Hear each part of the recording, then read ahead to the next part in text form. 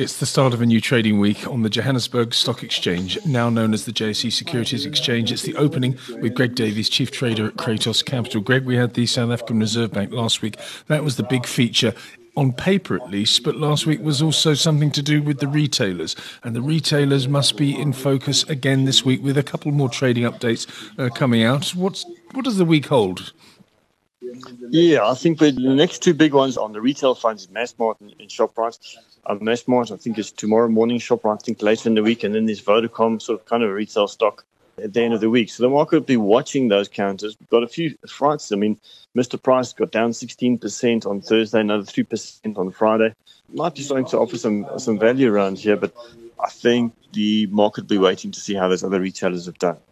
Yeah, indeed. And internationally, of course, this morning we've had this extraordinary story from China. Now, I'm reading this China report. Its growth has slowed to a multi-year low of 6.4% year on year. And everyone says, of course, well, that's actually not true. It's much less than that. But some of the numbers I'm seeing, I would say that if South Africa could get its growth to 6.4%, we'd all be jumping through hoops.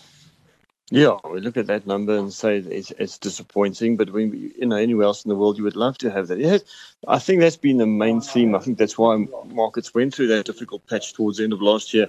The fact that the Chinese economy seems to be stalling. And what can be done to stimulate that? You've obviously got the trade war situation. So everyone will be watching for the People's Bank of China to maybe do something what the Fed used to do some stimulus.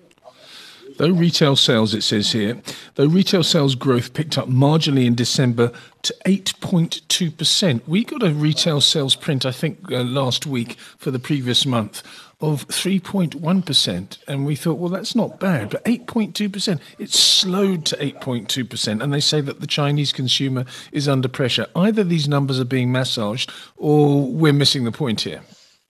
Yeah, that's a possibility as well. The trade talks were between the US and China, and the Chinese must say, let's put out some numbers. It looks like we're slowing. Mr. Trump might go easy on us with his trade negotiations, and hopefully that can speed things along. But I suppose if they came out with fantastic numbers, that would just throw fuel on the fire for Mr. Trump. I'm looking at the futures market now, Greg, just 10 minutes after the JSE is open, and I've got 48,110 on the March all-share 40 futures up marginally on the day, so not really very much going on. But in the early exchanges, what are you seeing up and down, individual stocks-wise? Yeah, I think you're right. The volume's going to be thin. It's a public holiday in the US today, so we're not expecting much. I'm looking through the indices. I see gold down about 0.5%, platinum down 1.4%. There was a little spike in the oil price over the weekend, so maybe we'll see some action. I'm just looking at Sasol. That's up 0.75%, 421.50. That was one of the casualties of last week, which we never discussed, but Sasol was heavily hit down. Yeah, okay. And the rand itself in the 1380s, it seems to be stuck between 13.50 and 14 at the moment. Yeah, that's the new range. Anything break below 13.70, I think, will be significant. North of 14.10, then we'll have to look the other way. Greg, thanks so much for your brief time this morning. That was the opening with Greg Davies, Chief Trader at Cratos Capital, and he will be back for the 5 o'clock shadow later.